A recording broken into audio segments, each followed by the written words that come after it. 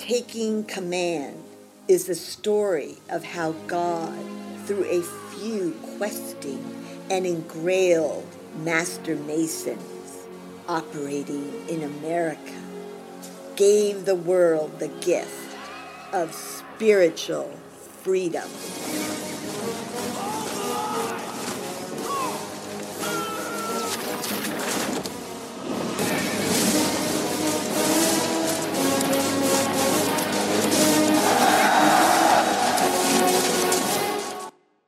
Scene 4, morning, 1776, Grand Banks, Mass. 3 schooners ride the waves. On board we see 2 Marblehead men climbing up the ropes and other dory men waiting in their fishing boats to be lowered into the water by long tethered ropes along the schooner's sides. Stephen, our turn at the crow's nest. They better catch us some. They climb the high ropes. Christian, did you hear about the Prohibition Act? No. Climbing one above the other as they yell above the wind. Not supposed to fish. Stephen says, who cares? The English don't rule us. We are free on the sea. Captain Glover is here today. Christian, what's he going to do? Mason hocus pocus? Cut to the men in their boats on the waves. Sean, yeehaw! Laughter is heard from the joyous to be fishing dorymen. Turner, I'm going to get the most today. Yeah, right. When do you ever? Cut to the crow's nest. The wind is strong today, Christian says. Stephen, what's that? Christian, the wind is, no, over there. He points. Something in the mist. English man of war. Oh, shit, man of war. Christian, sound the whistle. Stephen blows a high-pitched whistle. Cannon, cannon, they're firing. Get down, get down. It missed, it missed. We see fishing dorymen rowing swiftly to the schooner. They tie their boats to lines to be hauled up later and scurry up the ropes as the mighty English fleet appears with over 100 ships. Cut to the dorymen, who look at the fleet in awe. Cut back to the English man-of-war Cerberus. On board, we see General William Howe and officers. Shall we fire again, sir? No, gave them a scare. The war has not started yet. General Howe looks at his officers. Lunch, I believe. Scene 5, at the officers' mess. All in dress uniform and seated around the table. General Henry Clinton, 45 years old, says, Lieutenant Chris, what says our ancient tradition? General Clinton, our ancient tradition says when war is declared, the British Army is an instrument without parts or passion put into the hands of the state. King, Clinton says. Chris, pardon, General Clinton, yes. The king, indeed, but if I may, Clinton nods. Isn't our king the state who ensures the will of God for the glory of God? The officers laugh at Clinton, who has been one-upped. Clinton is eager to settle the score as he takes a solemn tone. Where do you see yourself in 5 years, Captain Christ? In your chair, General, Chris says. Clinton's mouth slightly opens as the other officers bust up in silent laughter that threatens to explode and does. Clinton hides his anger. Colonel Mackenzie speaks as he laughs. Beyond the pale, Chris. Entirely beyond the pale. Balfour busting up. Chris has his family's wit. Howe nods. Lord Sutton's. Mackenzie, indeed, General. No better time is found than at the Sutton hunt. Nods and chuckles all around. General Burgoyne, 52 years old, says, yes, very good, Chris, for making me laugh. On a more serious note, what think you, General Howe? Will this take long? Howe says, if I am in command, one battle. Burgoyne, I second that, the one battle part, since Gage is still our commander. When the rebels see our troops arrayed in our bayoneted Hessians, Welsh, and regulars, they'll turn tail and run. If Clinton commands, the map is his. He'll know the strategy, but execution, all laugh except Clinton.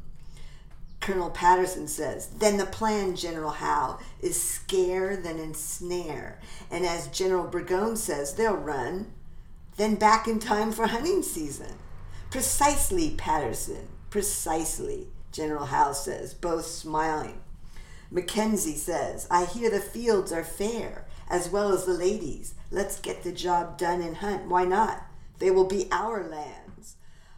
All the officers stand, hear, hear. Patterson leads them in song. God save the king. And then they sit. Clinton says, how? Your brother may not need to sail, even though I hear the admiralty is his. Bested Lord Sandwich's man, Burgoyne says, a Tory, I believe. You hear before me, Howe intonates. Burgoyne in a theatric tone, how your brother, Sir George, God rest his soul, fought with some of these colonials in the French Indian, as did you. What do you think, jests aside? A momentary disturbance across Howe's face. Brother's name was taken lightly. Lord Howe Burgoyne. On the level? The other officers all look at each other and smile and nod with Howe in brotherhood. Burgoyne is the only non-Mason there. As you will, Burgoyne says. No, Burgoyne, as God wills. That is why we are here. Howe looks around the table and catches the eyes of his officers and their nods. Burgoyne almost rolls his eyes but stops short as Howe's glance levels on him.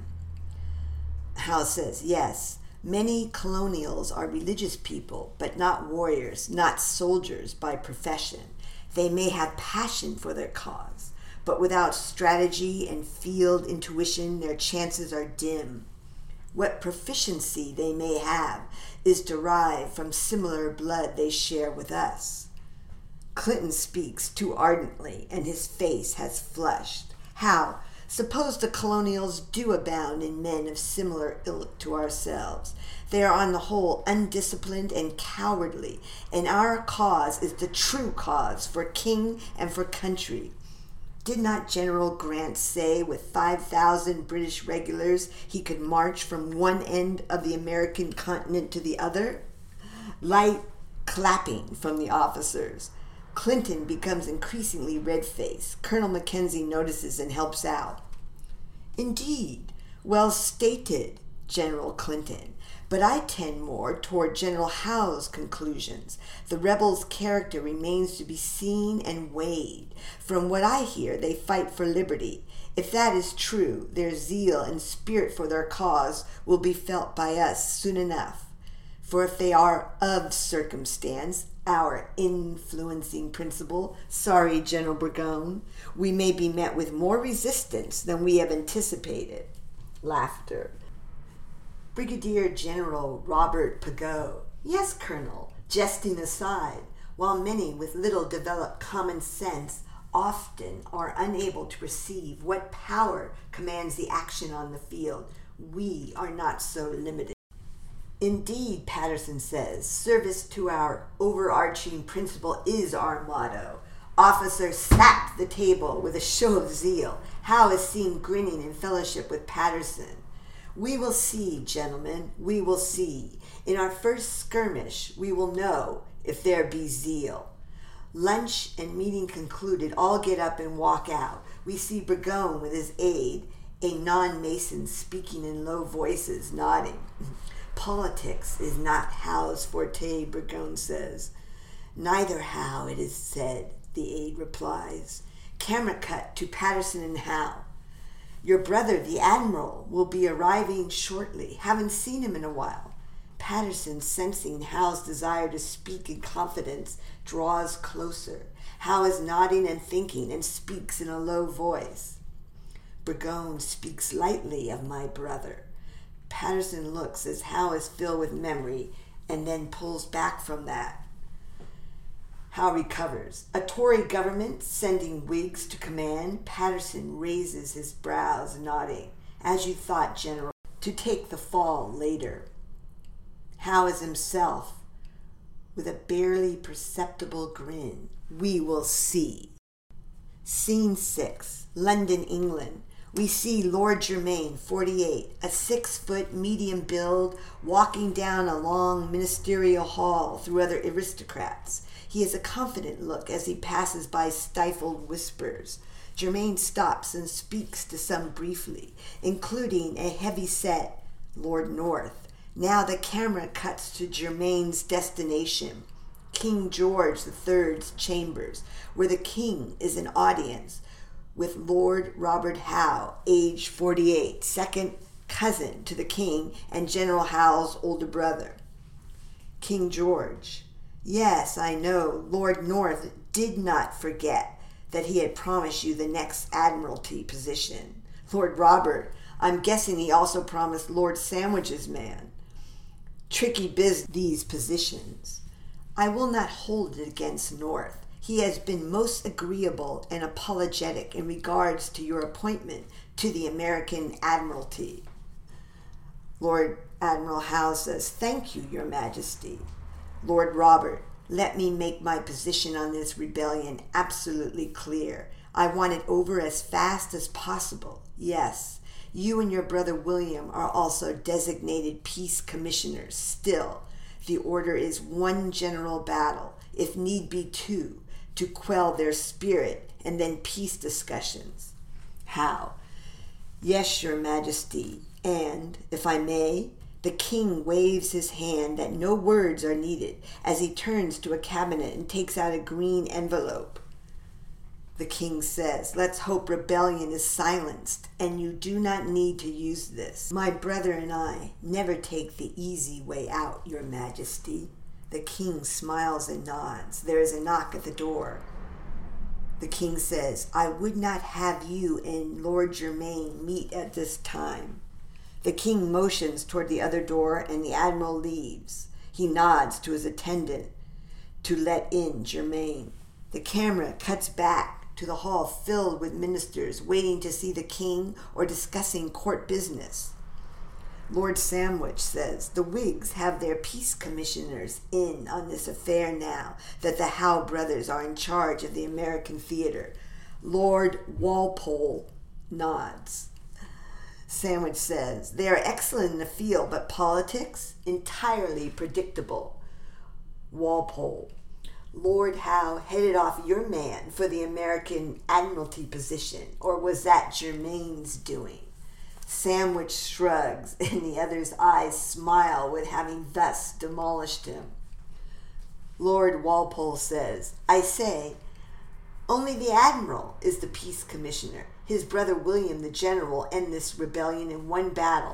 Undaunted as a rock he is, and silent like the admiral, but lightning quick in conception, prompt in execution, and perfect in action.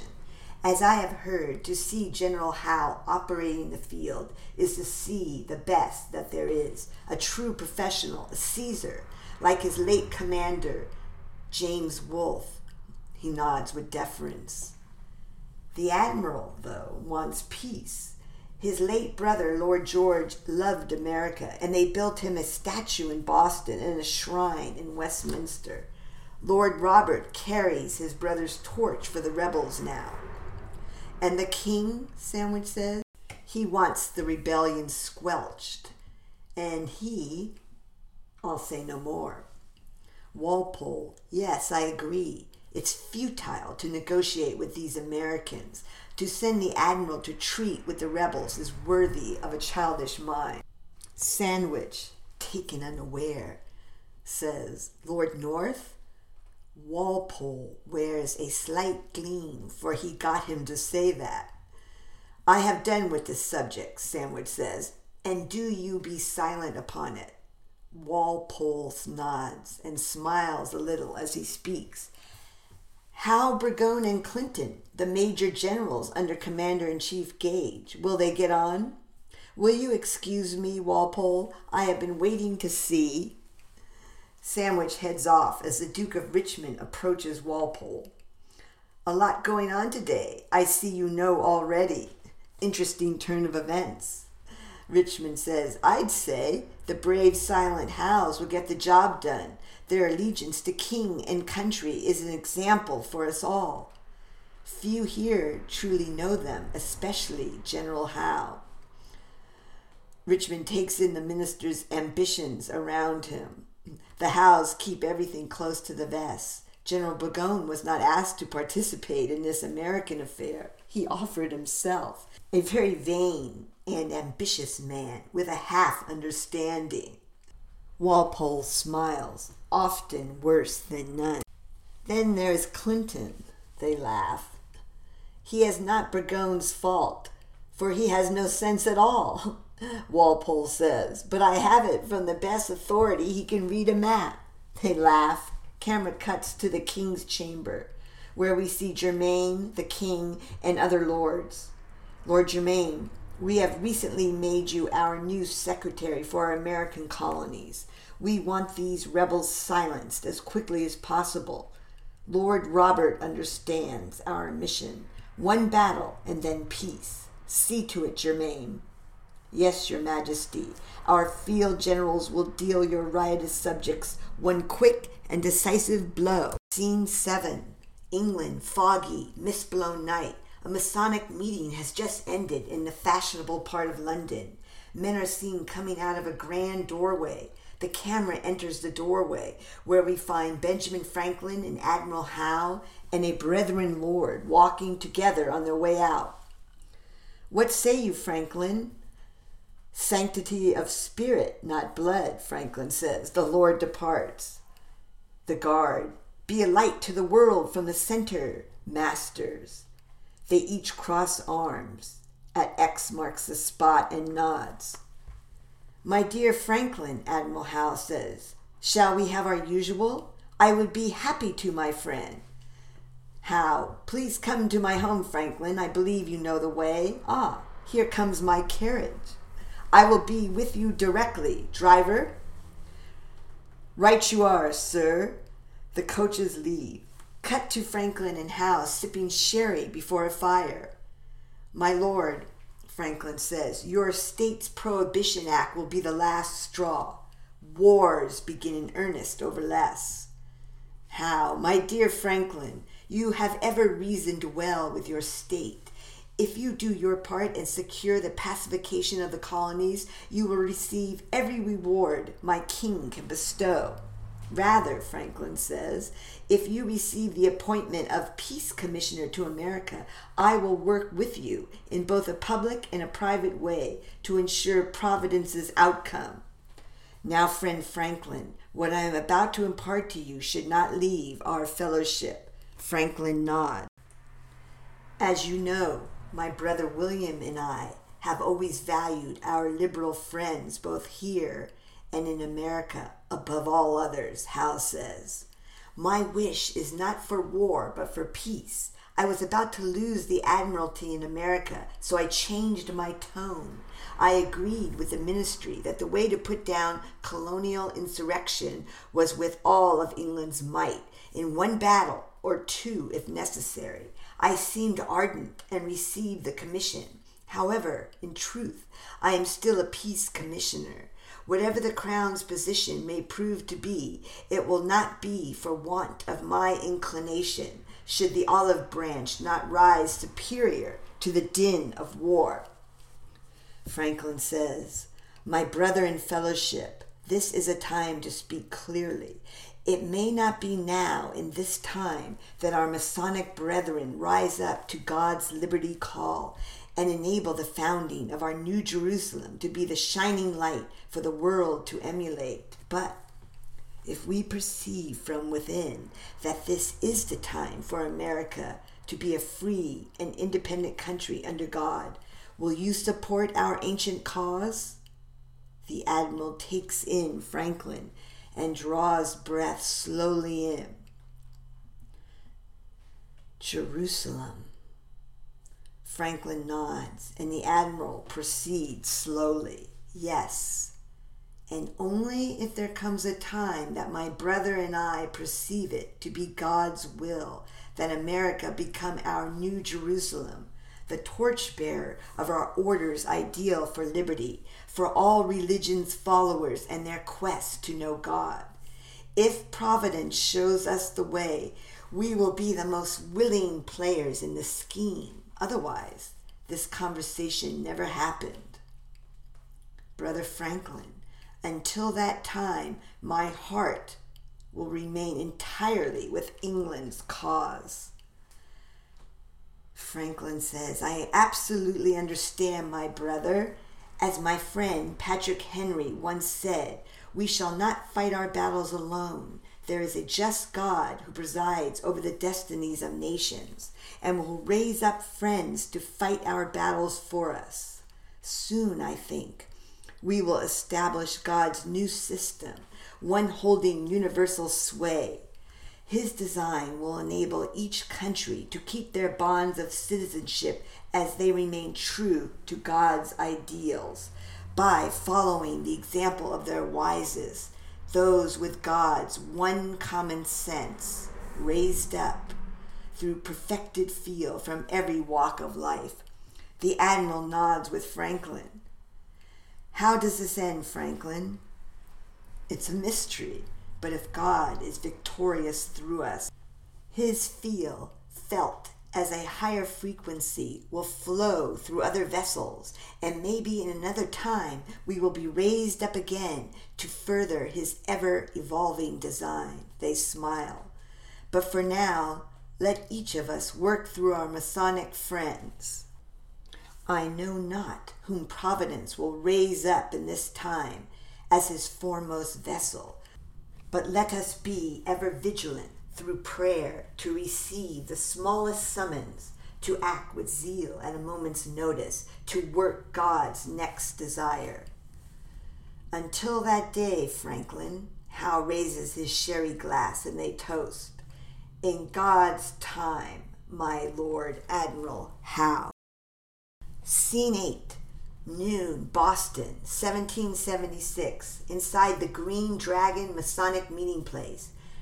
Master Mason's meeting is ending, and we see Joseph Warren, 35 years old, medium build, the head of Congress, the safety committee, warrior, and the best doc in Boston. All the Masons say, ever seek perfection in the living flame of circumstance. The meeting ends. A few gather to converse.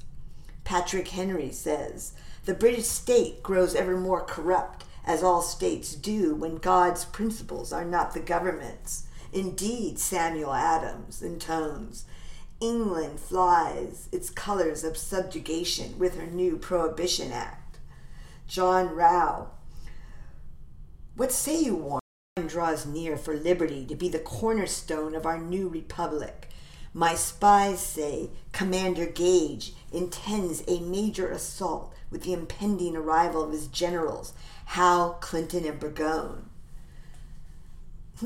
Samuel Adams, General William Howe, brother to the statue in the square? Sir George Howe? The very one, Warren says. Died in the arms of our Colonel Putnam, Henry comments. French-Indian War. New England's Masons gladly spent £250 for his tribute in Westminster Abbey.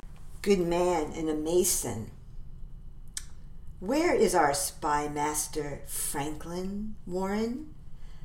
Still in England, pressing our Masonic cause with the other Howe, Lord Howe, or rather, newly assigned Admiral Howe. No one better than Franklin. He feels and knows a person's soul and masked intent immediately. Adams smiles. Only you would know the same, Warren. A light smile passes over Warren. We meet at the safety committee next, and then Congress. We should go. I am with you, sir. As Warren and Patrick Henry walk down a long corridor, two younger Masons singing and conversing can be seen coming toward them. Tom and Jeremy. But what I've said, I'll say again. 'Tis love, pure love, cements the whole. Love of the bottle and the bowl. Done singing, and then they're laughing. Tom, how'd you like it? I loved it. Especially that simple dance, the inward-outward dance to the center flame. Will they accept me? Tom, do you believe in God? Indeed I do, Tom nods. With zeal, of course. Jeremy, of course. I could tell a few of them were sizing me up to see if I had the one common sense. Warren and Henry approach them, and Warren intuits their drift. I'll catch up with you in a minute, Patrick. Patrick walks on. Warren says, you felt that. I could tell. Tom nods. Jeremy, I'm sorry, sir, to interrupt. We were too loud. Jeremy bows, and as Warren speaks, he crosses his arms at X. No need to bow here, young sirs. We are all equal before God in fellowship, and having God's good common sense is especially respected here. I hope to see both of you young men again. Remember, Providence is the heights, and in the depths within, at your center X, there you will find a glorious, free-flowing liberty. Fare thee well. Warren leaves. My God, Jeremy said, was that the man himself, Joseph Warren? Tom, it was. I cannot believe it. It is rumored he is part of everything for our liberty. Tom whispers, even the tea party, but no one knows for sure. I'd follow Master Warren anywhere, Jeremy says. Jeremy, you're not the only one. Jeremy, looking with a great smile, willing to fight? Tom, and take a bullet for the cause that's right. Both of them, to the gates of hell and back. Let us join the Sons of Liberty. Sons of Liberty, yes, the Sons of Liberty. Scene 9, morning, 8 a.m., Sons of Liberty, Tom and Jeremy, putting up handbills. We see and hear the pounding of nails into the poles. Townspersons, what's this? Tom, Master Warren speaks today at 6 p.m. for liberty against the Prohibition Act after we burn it. What's that he says? Jeremy, I'll read it. A small group listens. To pass through the fire at 6 o'clock this evening in honor of the immortal goddess of liberty, the late infamous act of the British Parliament for further distressing the American colonies. The place of execution will be the public parade where all Sons of Liberty are desired to attend and then hear the immortal words of Congressman Joseph Warren. Thank you, young sir. Yes, I will be there.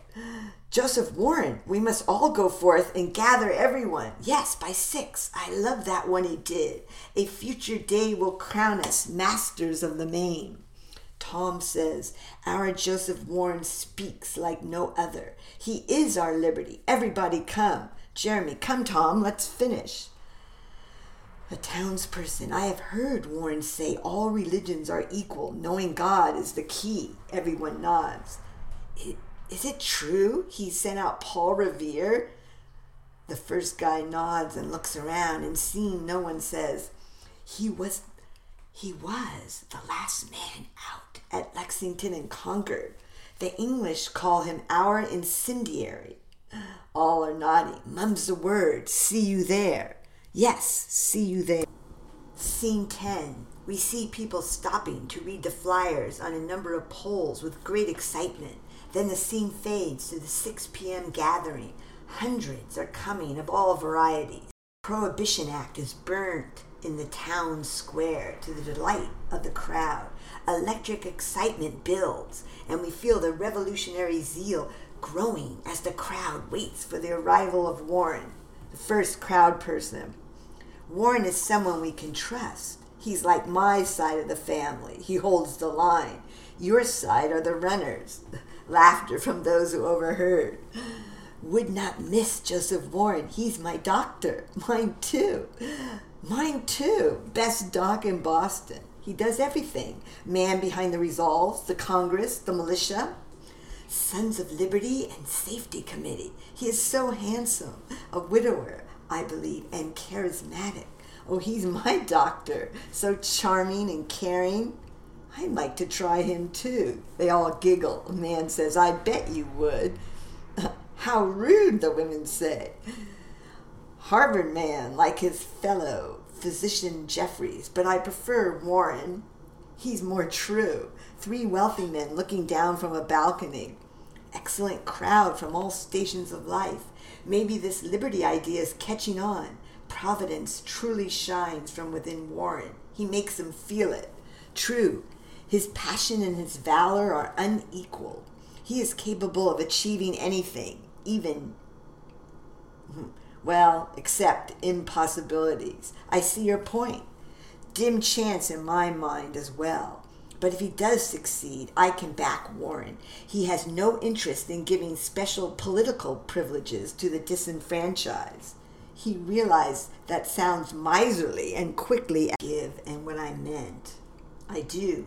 Each individual must rise up in all things from his perception of his divine self within.